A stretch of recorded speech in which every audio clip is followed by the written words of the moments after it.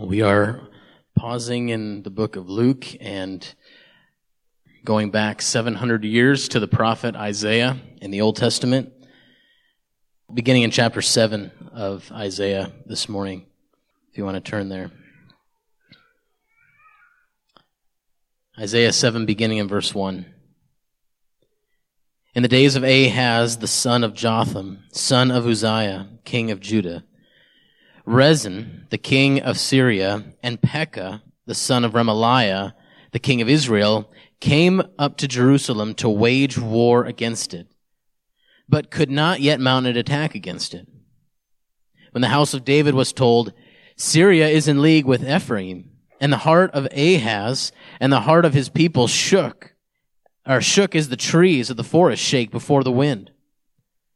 And the Lord said to Isaiah, Go out to meet Ahaz, you and Shear-Jashub, your son, at the end of the conduit of the upper pool on the highway to the washer's field, and say to him, Be careful, be quiet, do not fear, and do not let your hearts be faint because of these two smoldering stumps of firebrands, at the fierce anger of Rezin and Syria and the son of Remaliah.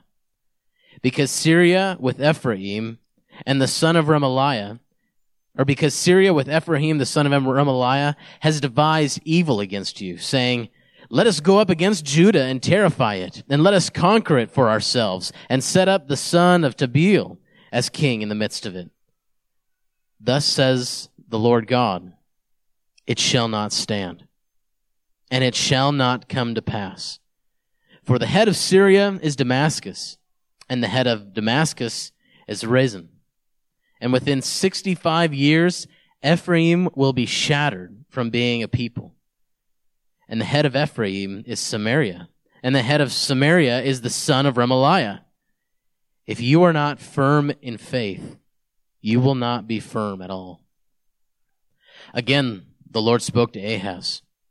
Ask a sign of the Lord your God. Let it be deep as Sheol or high as heaven. But Ahaz said, I will not ask, and I will not put the Lord to the test. And he said, Hear then, O house of David. Is it too little for you to weary men, that you weary my God also? Therefore the Lord himself will give you a sign. Behold, the virgin shall conceive and bear a son, and shall call his name Emmanuel. He shall eat curds and honey when he knows how to refuse the evil and choose the good. For before the boy knows how to refuse the evil and choose the good, the land whose two kings you dread will be deserted. The Lord will bring upon you and upon your people and upon your father's house such days as have not come since the day that Ephraim departed from Judah, the king of Assyria. In that day, the Lord will whistle for the fly that is at the end of the streams of Egypt, and for the bee that is in the land of Assyria. And they will all come and settle in the steep ravines, and in the clefts of the rocks, and on all the thorn bushes, and on all the pastures. In that day the Lord will shave with a razor that is hired beyond the river, with the king of Assyria, the head and the hair of the feet, and it will sweep away the beard also.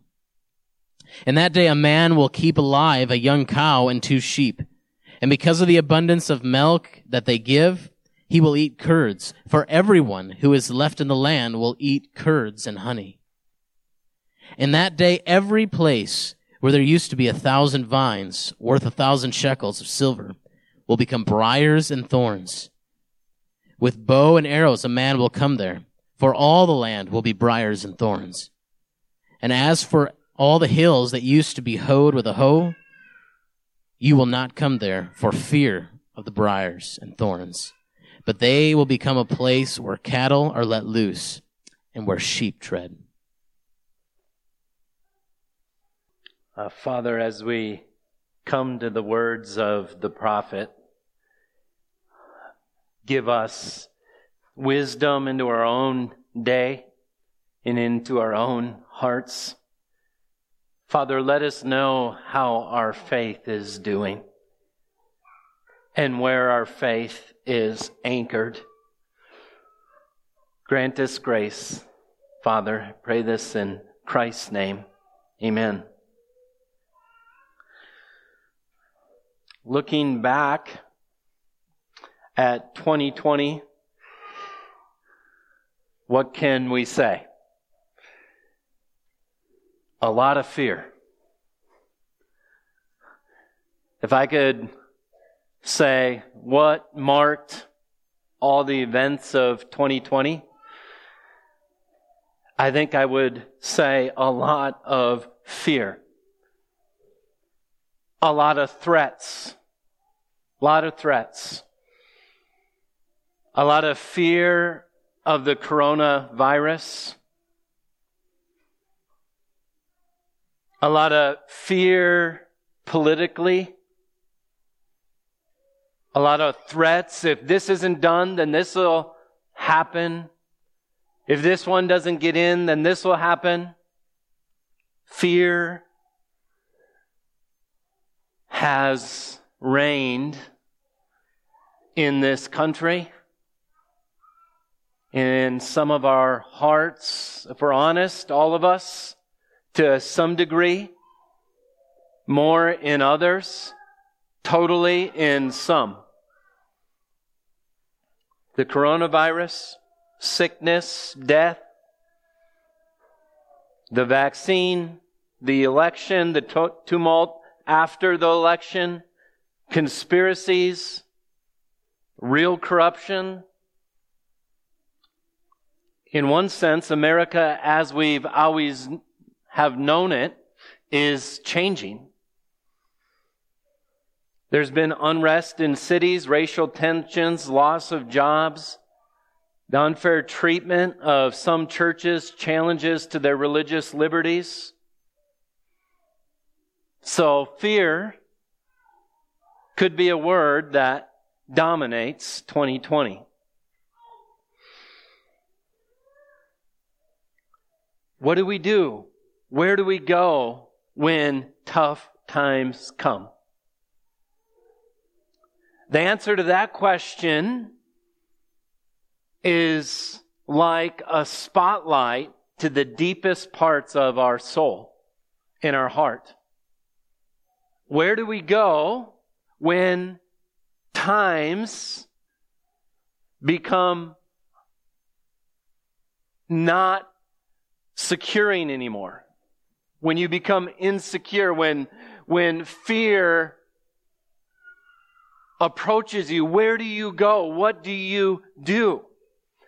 Because what we do and where we go is much more important than where we say we anchor our hope. And my question this morning is, where has your hope been anchored? Or in religious terms, in what do you have faith in? Everyone's religious. The atheist has faith in something, puts his hope in something. The question is not what you would say, but what is 2020 revealed about where your hope is anchored?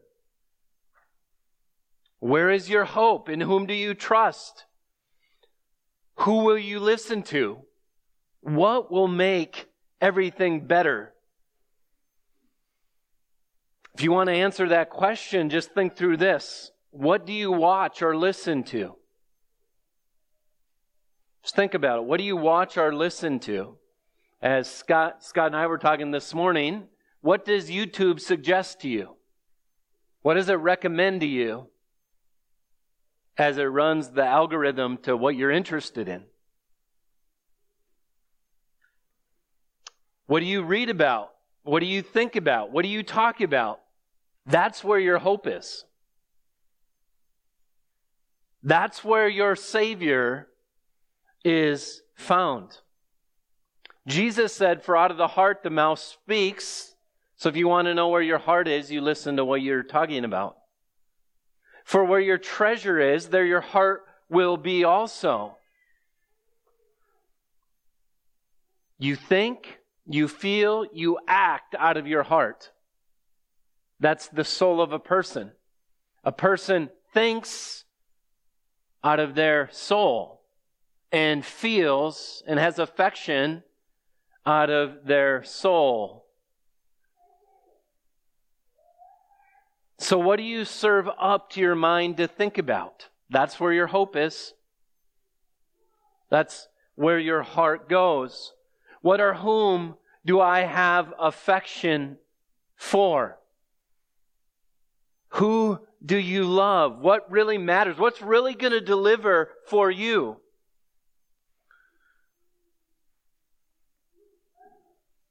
Those are sobering questions because as Christians, we're taught the right answers. We know what we're supposed to say.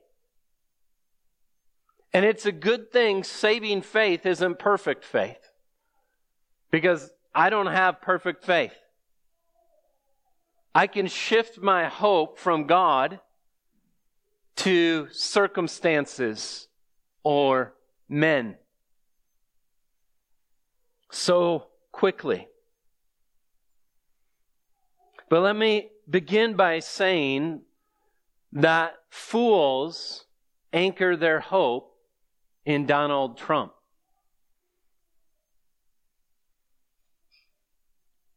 Fools anchor their hope in Joe Biden. Fools anchor. Now listen to what I'm saying. Anchor your hope. An anchor holds you somewhere. Fools anchor their hope in the Republican Party. Fools anchor their hope in the Democratic Party. Fools anchor their hope in any man or system of man. That doesn't mean we don't participate in politics. That doesn't mean you don't participate in something man does. But what it does mean is wise men do not anchor their hope in those things. They're untrustworthy. They can't secure us. They can't give us joy.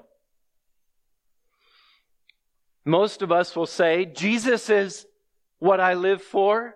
Jesus is where my hope is. I always put Jesus on top, but how often in the scripture does God say, you honor me with your lips, but your hearts are far from me? Meaning, you honor me with your mouth, but what do you think about?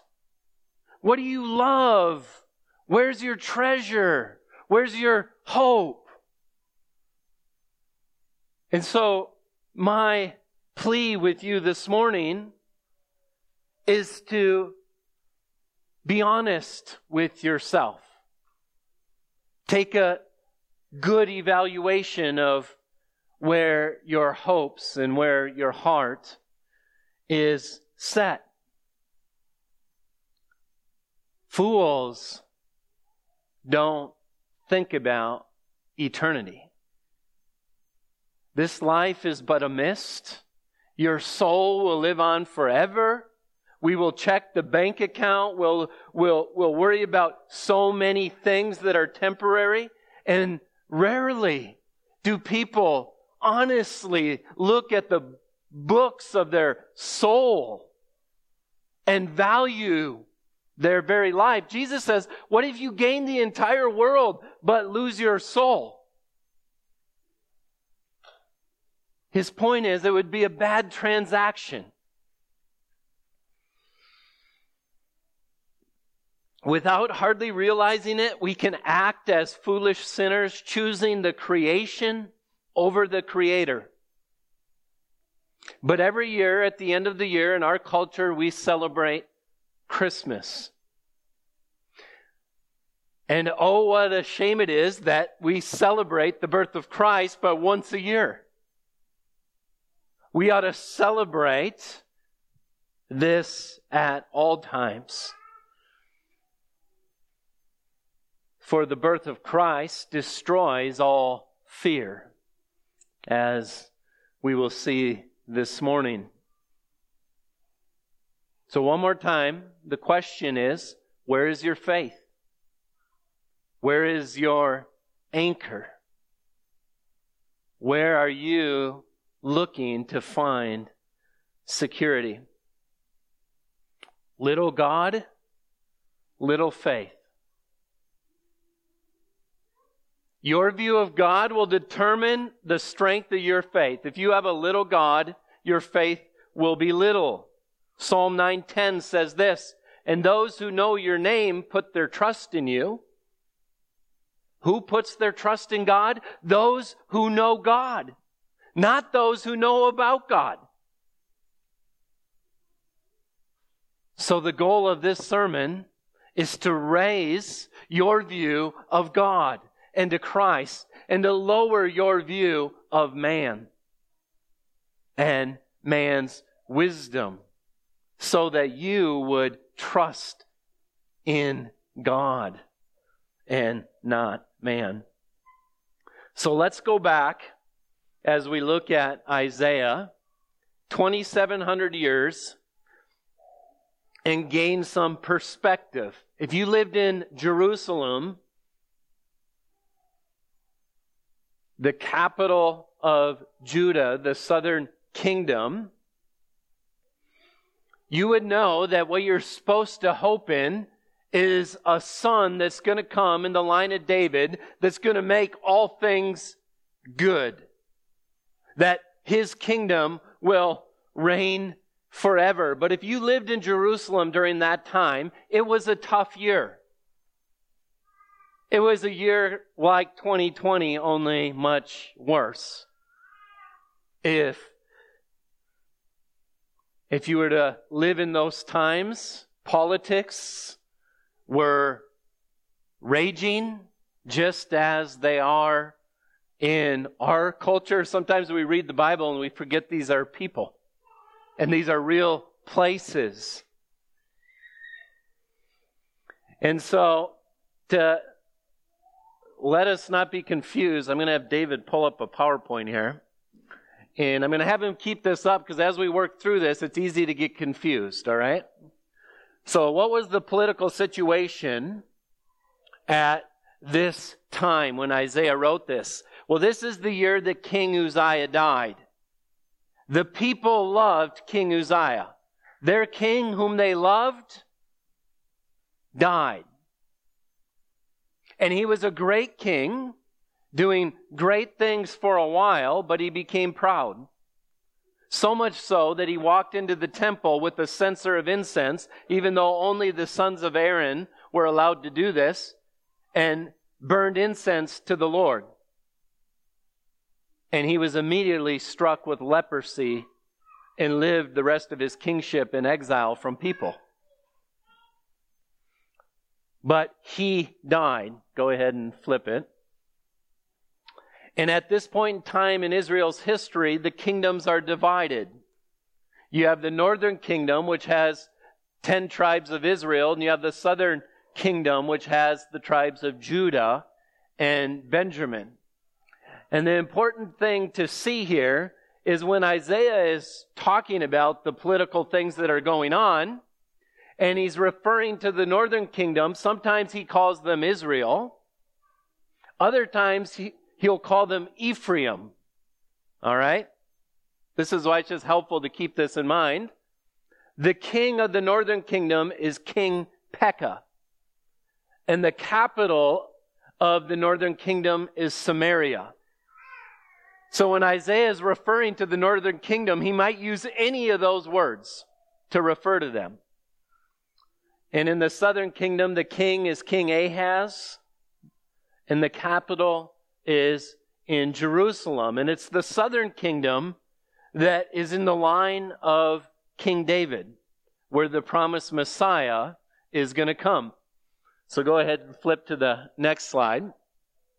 And this is the landscape of the political powers of the day.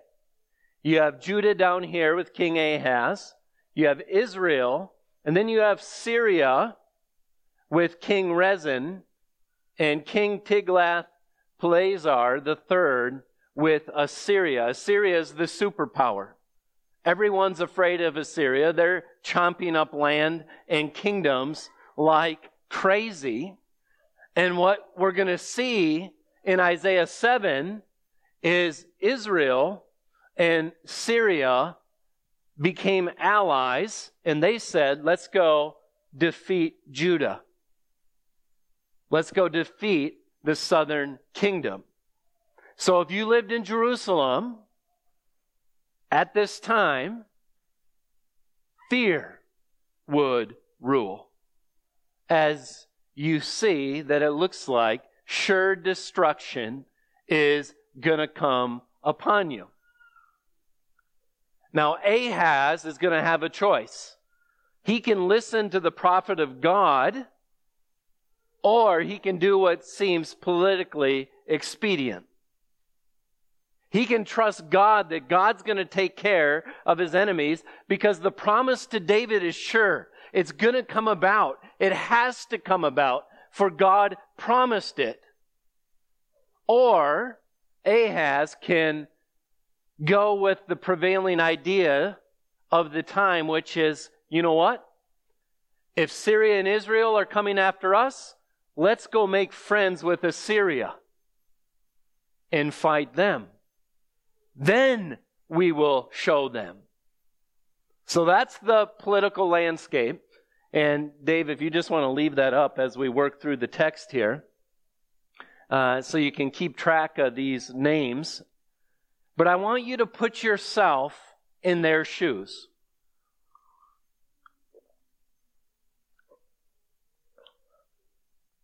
As we look at Isaiah chapter 7, you can see in your notes the charge of the sermon is, let God be your fear and anchor your hope in King Christ. Do not fear man or fear what he fears. Do not anchor your hope in man, anchor your hope in Jesus, the Son of David. Real simple. And these notes aren't necessarily in order. We're just going to see these truths replicate through the text. So here's what we read in verse 1. In the days of Ahaz, the son of Jotham, the son of Uzziah, king of Judah, Rezin, the king of Syria, and Pekah, the son of Remaliah, the king of Israel, came up to Jerusalem to wage war against it, but could not yet mount an attack against it. So imagine you're going to have coffee at the local coffee shop, and you live in Jerusalem, and you know they already want to attack you. There's an alliance. Do you want to know what they're going to do to us? Do you want to know what the plan is? They just don't have enough power yet, but they're going to do it. Have you ever heard anything like that? Have you ever been afraid about mounting enemies as you read in the news and you look around? And the main talk in Jerusalem is about everything that's going on in their present circumstances. And in verse 2, when the house of David was told Syria is in league with Ephraim, the heart of Ahaz and the heart of his people shook as the trees of the forest shake before the wind. And the Lord said to Isaiah, go out to meet Ahaz, you and Shear-Jashub, your son. The meaning of his son's name is a remnant shall return, which is a name of judgment and hope, right? If there's a remnant, a lot are going to die or be exiled, but some are going to live. But they're to meet at the end of the conduit or the upper pool on the highway to the washer's field and say to him, be careful. Now here's the charge from God. Be careful, be quiet. Do not fear. Be quiet. Quit talking like everyone else is talking. Because if you're talking about it, you're going to fear it because that's what's in your heart and that's what's in your mind. God's people should not be talking about what everyone else is talking about. They should be quiet in one sense and not fear but trust. Do not let your heart be faint of these two smoldering stumps of firebrands at the fierce anger of Rezin in Syria, the son of Remaliah. In a sense, the way God sees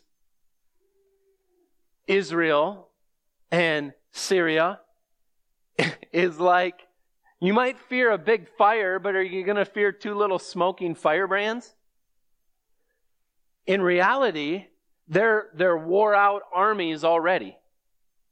So maybe they shouldn't even have feared in reality, but they did. And even if they were a big-time threat to Judah, God says, do not fear. Because Syria, with Ephraim, so that's Israel, the son of Remaliah, has devised evil against you, saying, let us go up against Judah and terrify it. Let us conquer it for ourselves and set up the son of Tebal in its midst.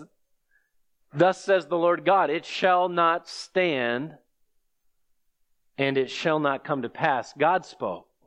God said something. You see, there can't be faith without God speaking. When we think of Christian faith, we're saying faith in God's Word. And when God speaks,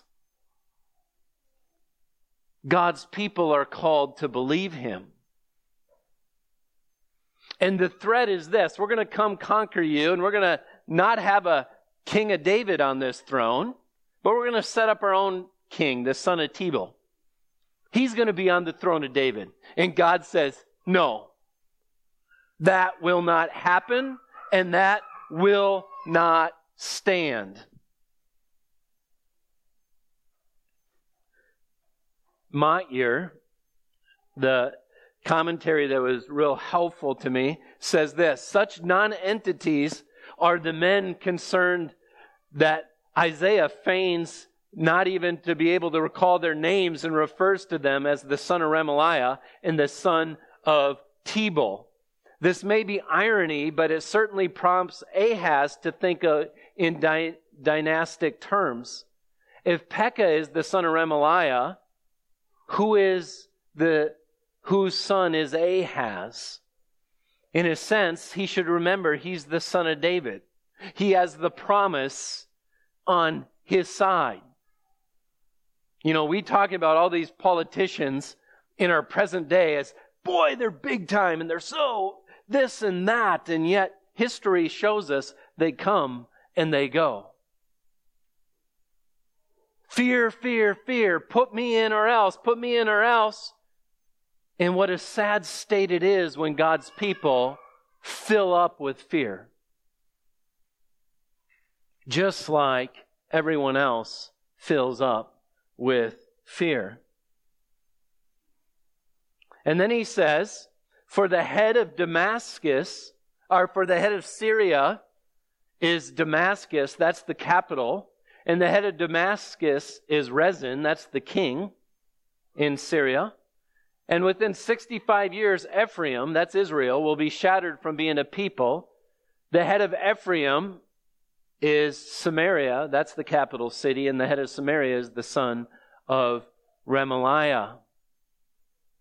And Motyer says this: but what Isaiah left unsaid must have shouted as loudly to Ahaz as what he did say. The head of Judah is Jerusalem, and the head of Jerusalem is David's son.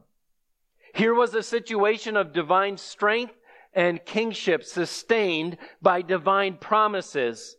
Hence the call to faith and the warning not to abandon faith. The crossroads with Judah is at hand with the king. Will he believe God or will he not? And then he says this: If you are not firm in faith, you will not be firm at all. So I don't know how you experienced 2020.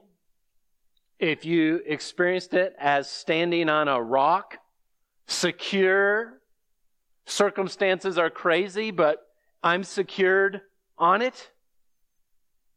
Or if your faith struggled. If men became big and God became small. If you are not firm in faith, you'll not be firm at all. Motyer says, faith is the central reality of the Lord's people. Not just their distinctiveness, but the ground of their existence. No faith, no people. How do you become a Christian? By faith in Christ. You become a new creation. God's people don't just have faith, they're nothing without faith. God's word is what we have. And it's enough because His word is sure. Israel's hope is in Syria. Ahaz's hope is trending towards Assyria.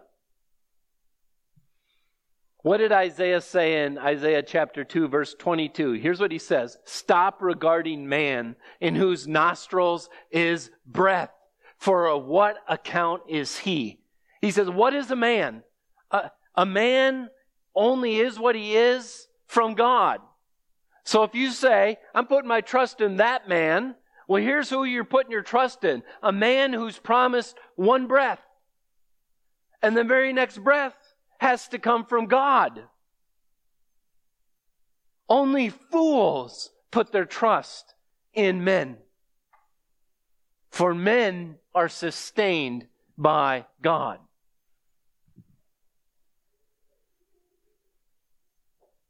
Will Ahaz seek salvation by works? Or will he trust the promises that God has given Israel? That's the question. And look at the kindness of God here. Again, the Lord said to Ahaz, ask a sign of the Lord your God. Let it be deep as Sheol or high as heaven. That's an invitation. He's trying to help this afraid king. Come on. I'll prove myself to you. But Ahaz said, I will not ask. I will not put the Lord God to the test. You see, he knows the religious lingo. He knows that it's a sin to test the Lord when testing comes from lack of faith. You know, God, I'll trust your word if you'll do this for me. If you do this or if you do that. That's testing God in a sinful way. But what kind of sin is it when God says, ask me anything? And you say, no, I'm not going to ask. This is what you call a person who doesn't want to believe. People who pretend like they want to look at the facts, pretend like they want to come to God with an honest heart, but really don't want to believe. And so he cloaks his lack of trust in God with a religious response to God's offer. I have a friend of mine that says, as Christians, we do this all the time. We add virtue to our baloney. That's what we do. When we're full of it, we have a way of adding virtue to it. We make it sound good. That's what Ahaz was doing here. Kaiser, another commentator, says this: the only way we can have God is by relying on Him and using Him. For the only way it is possible to accord God's deity to Him is by using Him and risking one's life upon His word, by trusting His promises and obeying the revelation of His will.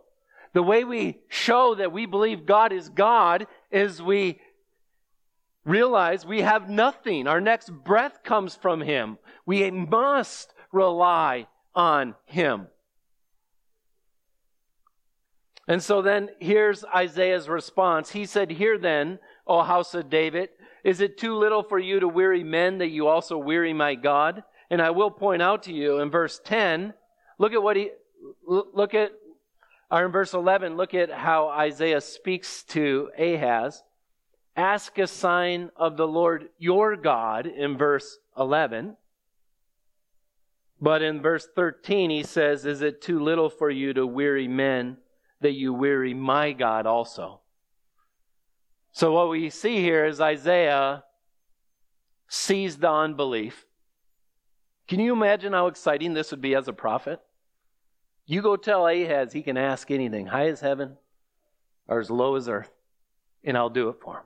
Yes, Ahaz is finally going to put his trust in God. And then he watches Ahaz's response. Isaiah isn't even calling him your God anymore.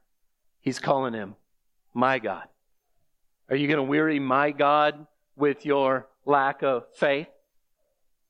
And then he says, "Therefore the Lord Himself will give you a sign." All right, you won't ask for a sign, God's going to give you a sign.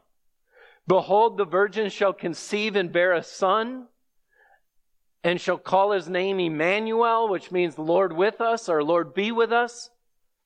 He said, "He shall eat curds and honey when he knows how to refuse evil and choose good." So curds and honey, don't get that mixed up with milk and honey, a land flowing with milk and honey. Curds and honey is actually a sign that the land is desolate, and the only thing you're living off is the milk that the cow can give you. And we know that from the context of chapter 7 here. In verse 21, you can see, in that day, man will keep alive a young cow and 2 sheep, and because of the abundance of milk that they give, he will eat curds. For everyone who is left in the land will eat curds and honey. In that place, where there used to be thousands of vines, or thousands of shekels, there will be briars and thorns. So there's going to be a son that's born. A virgin is going to give birth to a son, and he's going to be poor.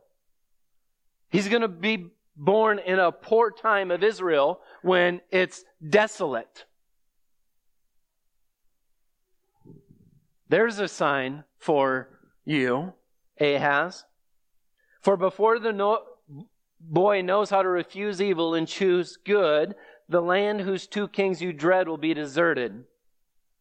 He's saying, these enemies you're afraid of, in no time, they're going to be gone. And this is a telescoping prophecy in a sense.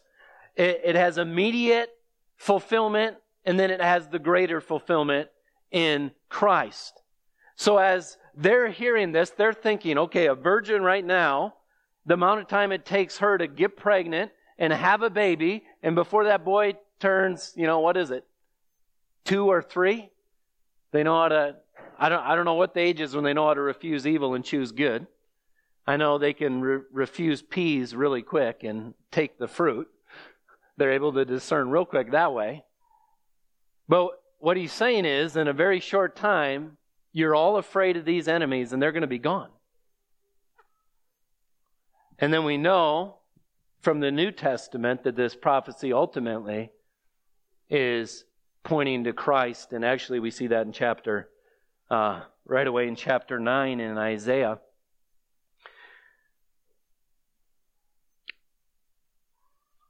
And so Ahaz, lacking faith, decides to seek help from Assyria. If you have your Bibles, turn with me to 2 Kings 16, starting in verse 7. And you can follow along as we read maybe 3 of the saddest verses in the Bible. I literally was almost sick to my stomach as I turned and watched how this unfolded. 2 Kings 16, verse 7. So Ahaz sent messengers to Tiglath-Pileser, king of Assyria, saying, I am your servant and your son. Come up and rescue me from the hand of the king of Syria and from the hand of the king of Israel who are attacking me. Ahaz also took silver and gold and was found in the house of the Lord and the treasures of the king's house, and sent a present to the king of Assyria. And the king of Assyria listened to him, and the king of Assyria marched up against Damascus and took it, carrying the people captive to Kir. And he killed Rezin.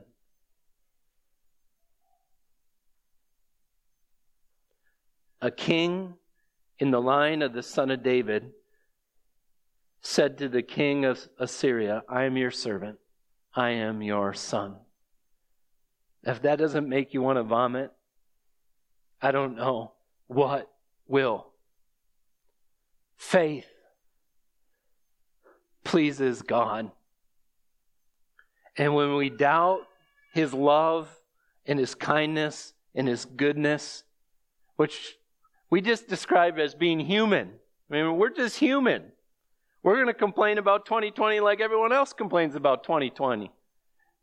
We're going to argue politics like all of our hopes in it, just like everyone else does.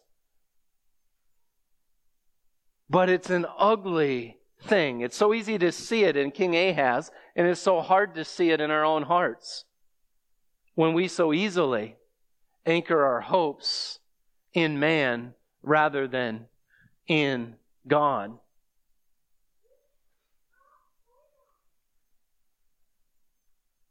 And then in verse 18 it says, in that day the Lord will whistle for the flies, since that's the way Ahaz is choosing, that is at the end of the streams of Egypt, and for the bee that is in the land of Assyria, and they will come and settle in the steep ravines and the clefts of the rocks and in all the thorn bushes and all the pastures. And that day the Lord will shave with a razor that is hired behind the river. The king of Assyria, the head of the hair of the feet, will sweep away the beard also. From this time on, after Ahaz, Motyer says, there was never again a house of David in the true sense, but only a line of puppet, pretend kings under alien domination, until at exile they even dispersed into the sand of history, never to reemerge.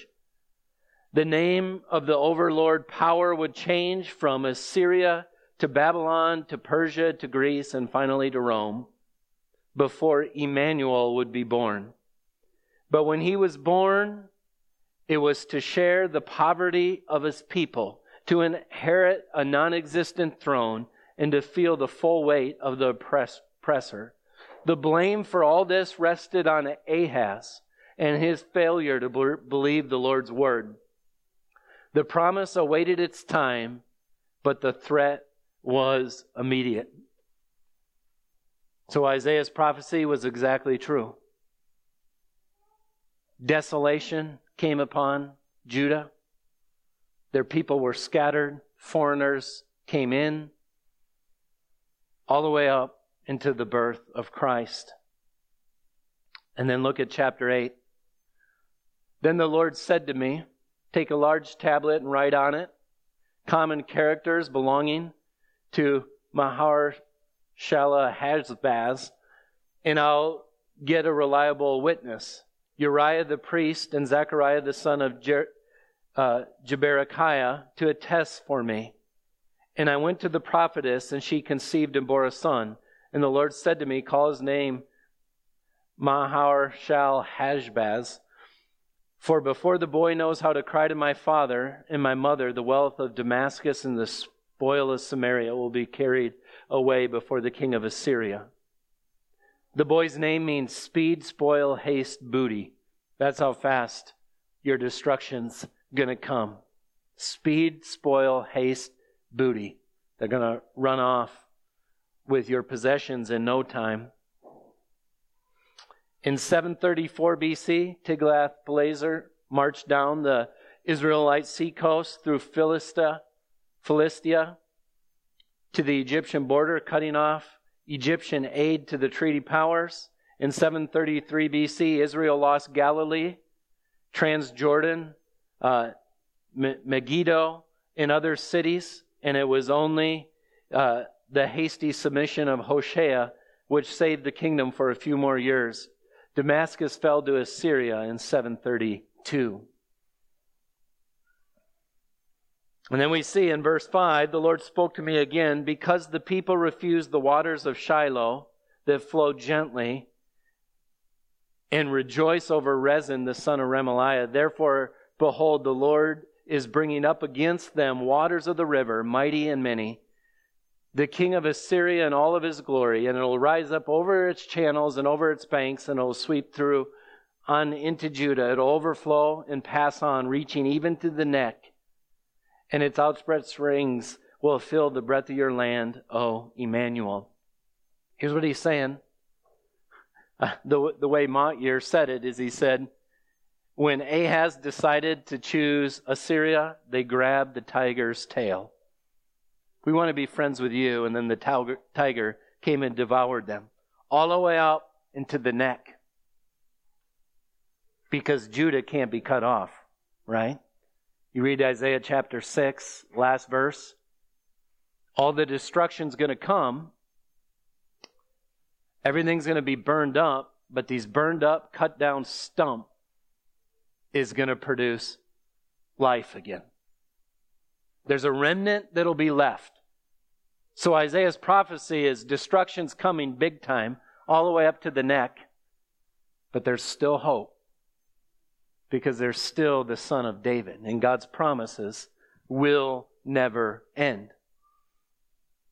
And then you look at verse 9, be broken, you peoples, be shattered, give ear, all you far countries, strap on your armor and be shattered, strap on your armor and be shattered. Here's what he's saying. Trust in man and be shattered.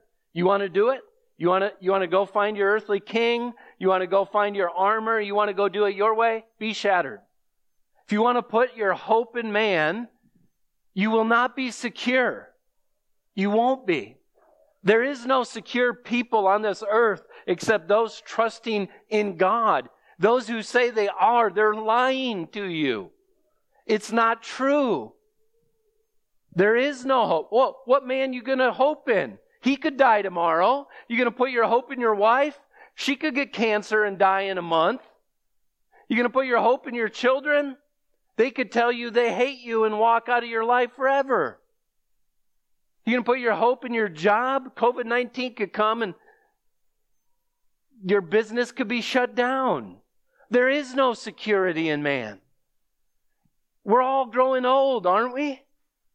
You got hope in your health? The only place we have hope is in God. And it's only by His grace. Okay, hang on just a few more minutes. And look at what he says in verse 10. Take counsel together. You gather all your buddies and all your weapons. Go for it. But it will come to nothing. Speak a word, but it will not stand. For God is with us. For the Lord spoke thus to me with His strong hand upon me and warned me not to walk in the way of this people. How were those people walking? Look at what it says. Do not call conspiracy all that this people calls conspiracy, and do not fear what they fear, nor be in dread. Christians, we are not the people that are conspiracy people.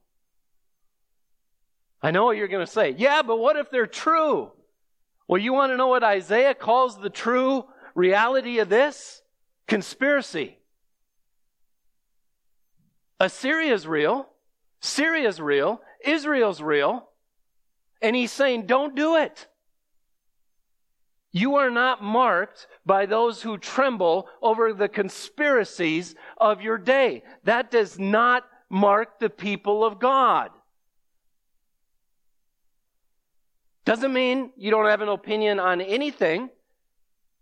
It means your Facebook page isn't full of it. It means your YouTube channel isn't full of conspiracies. It means all that you read and listen to is pointing you more to the God of the universe than these weak men that come for a while and then are gone. Do not call conspiracy all that this people calls conspiracy. Do not fear what they fear, nor be in dread. But the Lord of hosts, him you shall honor as holy. Let him be your fear. Let him be your dread. Because if we fear those things, we don't honor God as holy. We tell the world our God is weak and he's small, and little politicians can get us angry and scared. That's craziness.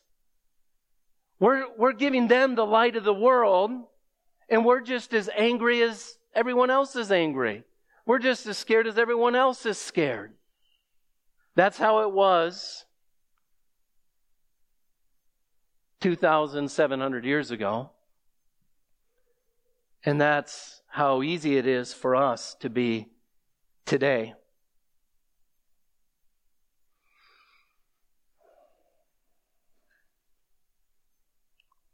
Next week, we're going to look at the glorious chapter 9. We're going to get to see the prophecy of the Son that is born. And what we get to read is things like this.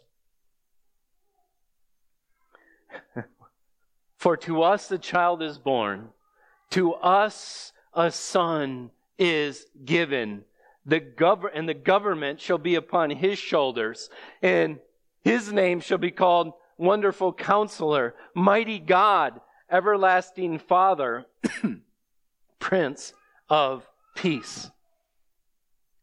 This might seem like bad news, but to the person of faith, it was promised that a son was going to be born.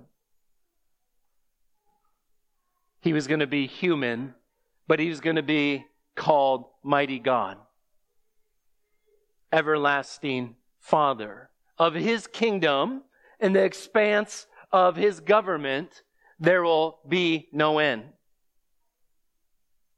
And obviously that person is Jesus Christ. Jesus took on flesh, came to this earth to be born a baby, to put the government on his shoulders, to put the burden on his shoulders, and to lift the burden off your shoulders, because the burden on our shoulders was to stand before a holy God in our sin. And there is no hope. There's only sure destruction with that burden in the Pilgrim's Progress, right? Christians walking around with the burden of sin, but Christ came, put the burden on himself. And he went to a cross to die on the cross for our sins. That's why Christmas happened. It wasn't just so we could celebrate a birth of a cute little baby. It was so he could bear our sins. And he's at the right hand of God. And he's king of this universe. And he's coming back. And as Christians, we'll see him as king and ruler, or we'll see a man as king and ruler. And we're called to lift our eyes in faith, just as Isaiah called Ahaz, to rest your hope in the Son. Because if you trust Jesus, what can man do to you if God is for you? Jesus died and was raised from the dead, which means this, that when you die, your body's going to raise again. That's the promise we have in the Scriptures. We no longer need to fear death. We no longer need to fear oppression. We no longer need to fear difficult circumstances. We can rest our hope in a sovereign God that works all things together for his perfect plan. Father, I pray that we would see you the same way Isaiah saw you in Isaiah chapter 6, as the Lord high and lifted up, that the very fringe, the very outside of your garment filled up the entire temple. Father, let us see you as the big and mighty God that you are. Let us tremble with our souls and be honest and say, where have I really anchored my hope? Lord, I pray that you would strengthen our faith at the end of 2020 here, and we would go into 2021 not knowing what it brings, a peace that surpasses all understanding, know that our Savior is called the Prince of Peace. Father, we pray this in Christ's name. Amen.